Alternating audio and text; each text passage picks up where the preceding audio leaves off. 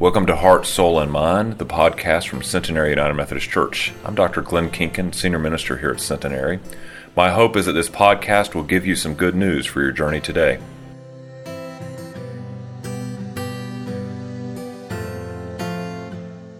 While they're coming down, the rest of you all, if you would join with me in your Bibles to the book of Hebrews, chapter 10, our text will be in there today. So our text is Hebrews chapter 10, verses 24 through 25. Let us now hear the words of the Lord for us this morning. And so let us consider how to provoke one another to love and good deeds, not neglecting to meet together, as is the habit of some, but encouraging one another, and all the more as you see the day is approaching. My friends, this is the word of God for us, the people of God. Thanks be to God. Would you pray with me?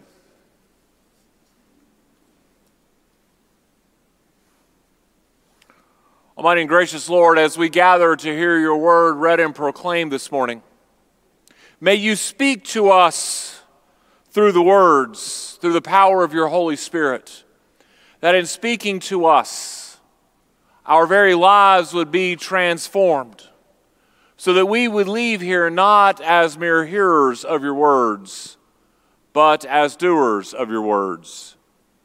In your Son's holy name we pray. Amen. I think it's fair to say that it's the hope of each generation that they would seek and provide the best for their children, maybe even more so than they had in their own childhoods.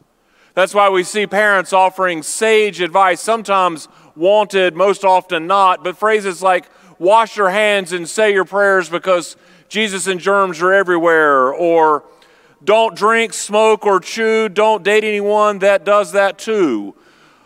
Or, when a kid comes home and says, that's not fair, the parent replies quickly, you're right, it's not. The fair only comes once a year in the fall and it's springtime. Or maybe the parents have these hopes and dreams that they try to imprint on their children, dreams about colleges and jobs and achievements and merits. Or they seek to prevent any sort of adversity in the child's life. It's where the rise of the tiger mom or the helicopter or the now known as the bulldozer parent comes along, wiping away any bump in the road that might derail the child or their self-esteem or self-image. Or the parents that give their child every advantage hoping that they will succeed. But all of these parents, they all have one sense of purpose, is to see their children receive and to have this idea of the best life. In 2014, there were two professors at University of California, Berkeley, that decided to teach a course to teach college students how to be happy. This class was an 8-week class using science and practices, and thousands of students have taken this class called The Science of Happiness. And they've seen marked results, and those that have taken it immeasurably feel like their lives are better, happier, having taken this class for credit. But long before 21st century parents, long before two professors at UCal Berkeley came up with a college class on happiness, God had something to say about it. God had something to say about this substance, this idea of our best life. We read this in the Gospel of John in chapter 10 where Jesus is talking. He says, I have come that you might have life and might have it abundantly. And so over the next few weeks, we're going to explore this idea of abundant living, this idea of our best life, if you will. The life that God wants for you and for me, and really for all of God's children. But this idea of our best life begins right here in community. It begins being together. And so we look at our text today. Paul is writing to the Jewish Christians in Jerusalem. He sort of wades into the debate that's happening between the Jewish followers of Christ versus the strict adherence to the law of Judaism. He's writing to encourage the Christians to remain faithful. He's writing to encourage them to keep following Jesus and his teachings. Mike could argue that he is encouraging them to seek their best life as well. So as we read in chapter 10, verses 24 through 25, he encourages this idea of community. We might call it Christian community. But this idea, and it sort of sets the tone not only for that church, but for all who read this letter in the centuries that follow. Remember, he says these words, let us consider how to provoke. And I love the fact that he uses the word provoke. We'll talk about that in a minute. But he says, let us provoke one another to love and good deeds, not neglecting to meet together. And then almost he sort of makes this parallel comment, says, as is the habit of some. It's almost like he's having a Christmas Eve conversation. I don't know about you all, but every year, because you probably don't see this, every year at Christmas Eve, all of the churchy magazines, all the churchy consultants, they write these long articles to basically tell clergy like me, on Christmas Eve when your congregation triples in size, don't say, wow, I haven't seen some of you in 365 days. I mean, we know not to say that. But what Paul is saying here is, and not neglecting to meet together, in other words, meet together and encourage one another all the more. He says all that in these two verses. So this text gives us an insight on sort of the part of the best life for us, this idea of life abundantly that Jesus desires for us can be found in the idea of community. That it's in community where we come to meet together, we come to provoke each other to live out our faith by word and deed, and that we encourage each other along the journey.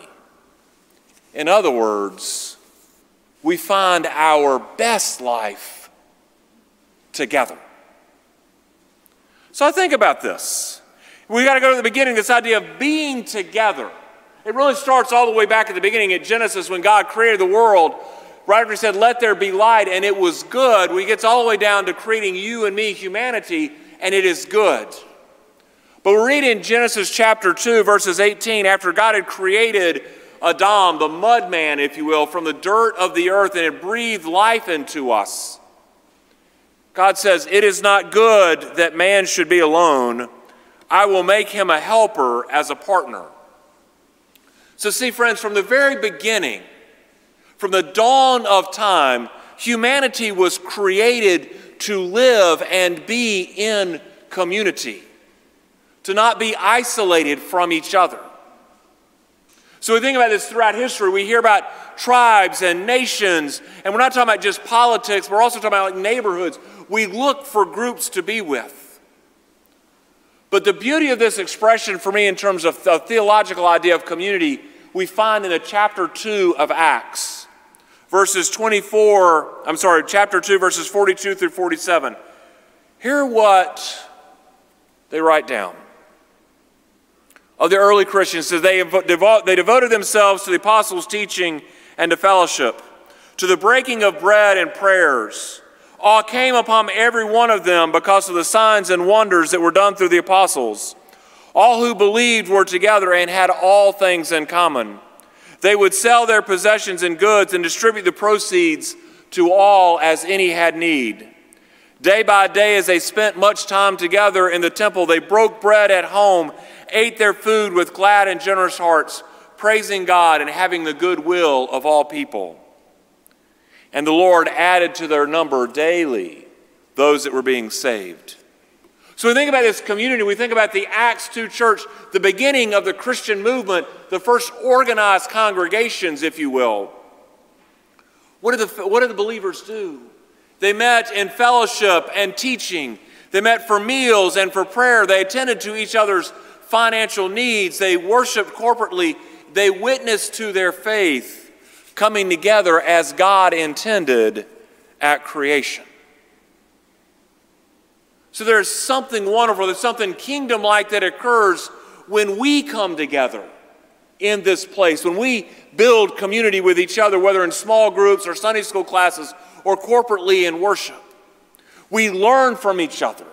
There's a saying that our adult faith formation team is going to be looking at called spiritual autobiographies. That's a very fancy term for your faith journey. Imagine if I just called a timeout right now and I divided you in groups of 5 and I said for the next 10 minutes, each of you gets 2 minutes to tell your faith story. How it is that you came to know Jesus Christ as Savior. How is it that you came to be in this place? What does your faith mean for you? So as you listen to each other's faith stories, you will hear similarities, but you will hear nuances that you hadn't thought of and things that will spur your own faith journey beyond that conversation. See, when we come together, we learn from each other. We see different perspectives on the text, on what it means for us from our life experience, from our history, from our own understanding of what God has done for us. But then as we're also together, we begin to hone our sacred story. I think about the United Methodist Church, for example. The people called United Methodists, we have a vast and varied history, but when we come together and share it, it becomes all of our story. The same thing happens with the people called Centenary United Methodist Church. We begin to share our stories of this place, and this becomes our collective story. It gives us strength to be a part of the movement, if you will, of making a difference in the world around us. And we also know that when we come together, that relationships are good for us.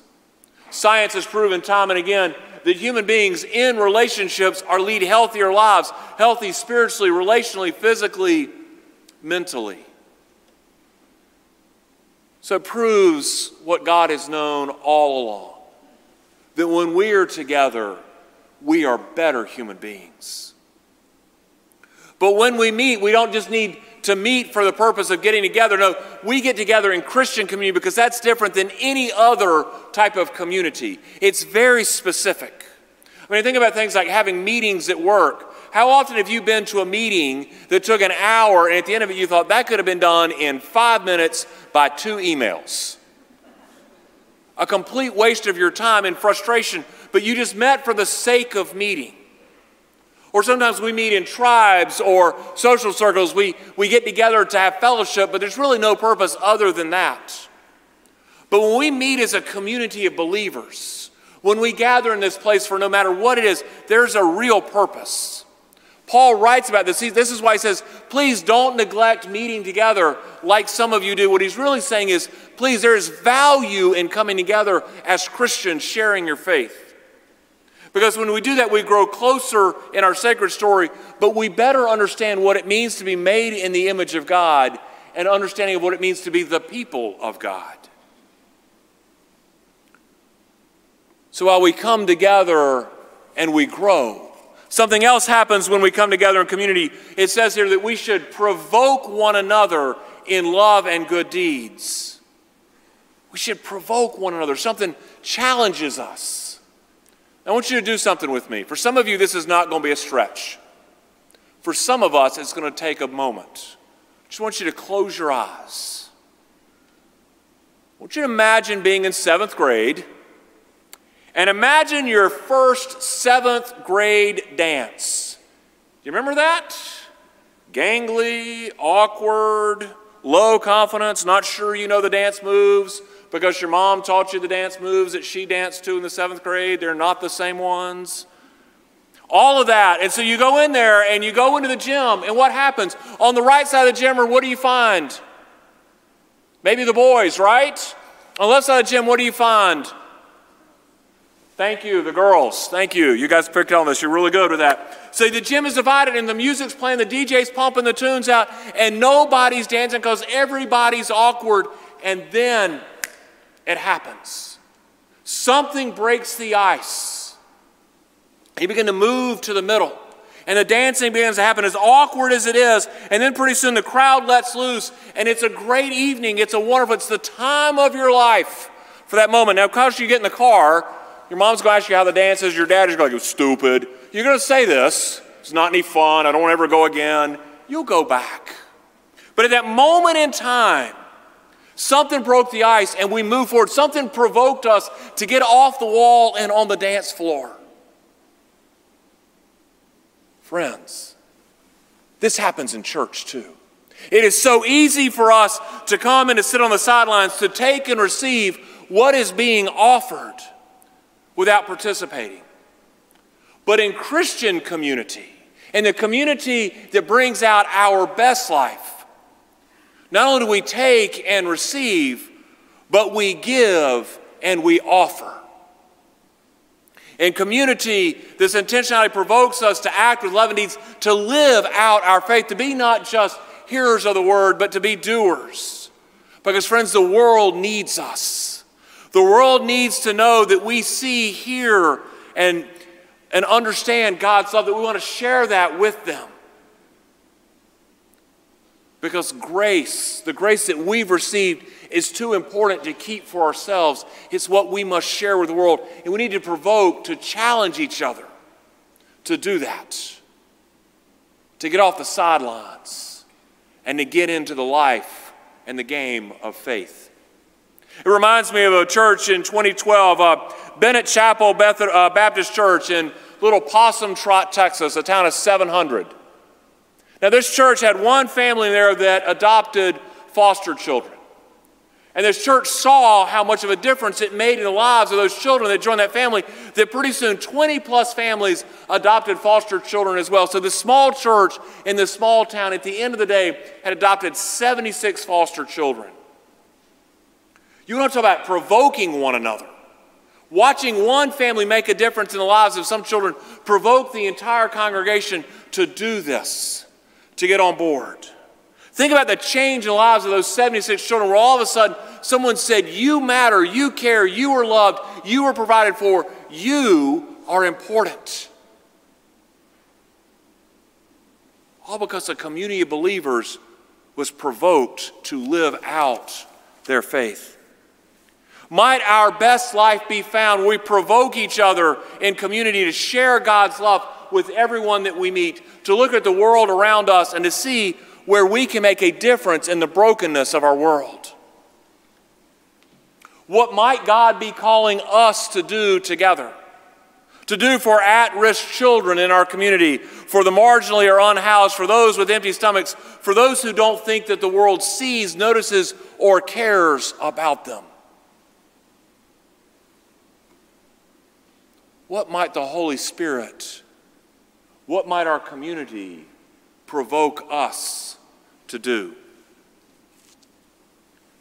But as we come together to meet, to learn, to grow closer to each other, to challenge each other to live out our faith, something else can happen as well. Would you think about with me about the worst day of your life? One of those days where you wanted to go home and you wanted to climb back in bed, you wanted to watch the Netflix, you wanted to scroll endlessly, not even sure what you're doing, just scrolling along, pull the covers over you, get lost in a book, self-medicate with whatever it is that you do, ice cream, mac and cheese, whatever. Is that abundant living? No. That is not the abundant living that God wants us to do. That is actually hiding from the world. That's not living it out.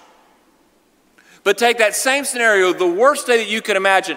Imagine if a coworker or a coach or a teacher or a student or a friend or a customer just offers you something as simple as a smile or a kind word or even a cliche that's as empty as they can be sometimes, but still offers it to you as a sign of hope. What happens? In that very moment, despite the fact that you are in the doldrums of life, you perk up for a minute. It lifts you up. It encourages you that maybe it's not as bad as you've made it out in your mind. All because of this one simple act of encouragement. Friends, what we hear about this idea of community in Hebrews is that when we come together, that we are to encourage each other. The church is its people. That's you and me. And so we gather for worship or classes or nourish on Wednesday nights or group. Time and again, what we begin to see is opportunities, intersections where we can encourage each other.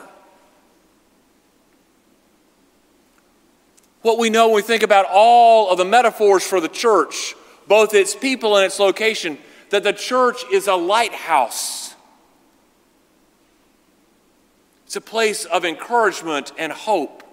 The church is a care center, a place for healing from the pain and the suffering of the week before. Or the church is an anchor point, a fixed spot upon which we can hold our lives in the shifting sands of the world around us. But friends, it's in this community.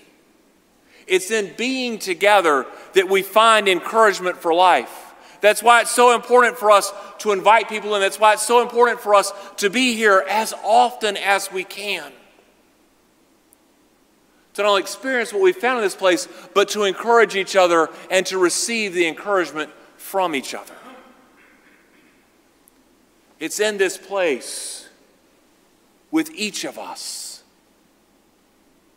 that we find energy and hope and direction. We find encouragement for the days ahead. We don't just find life, but we find life abundantly in this place. So as I think about sometimes when we gather for worship, sometimes I think about the comments that happen on your way here. Sometimes there are people that just don't want to come, and so they sort of are a little obstinate. That's okay, that's sort of our human nature coming out. This obstinance, like, I don't need to go to church to be a Christian. Well, honestly, there's a little truth in that. Because to say, as we heard last week in our baptismal vows, to claim Jesus Christ as your Lord and Savior claims that you are a Christian. So beyond doing that in a church, you don't need the church for that. To declare who you are. But to be, as in to live out, as in to become, as in to grow, then no, you do need the church. You do need community. Because it's in community, it's in a body of believers that we learn, that we care, that we serve, that we change the world. That's what happens in this place. It's in community that we come together to grow. It's in community that we come together to provoke one another to live out our faith in love and in good deeds. So we come together to encourage one another along the journey of life. So as confirmands that came forward this morning, they're on a journey. They will meet every week up until May. They have you surrounding them. They have their shepherds surrounding them. They have the community of each other. Friends, we have found that in this place. And it's in this place, in the sense of community, that we find this abundant life that God wants for us. See, your best life starts right here, in this place. In the name of the Father, and the Son, and the Holy Spirit. Amen.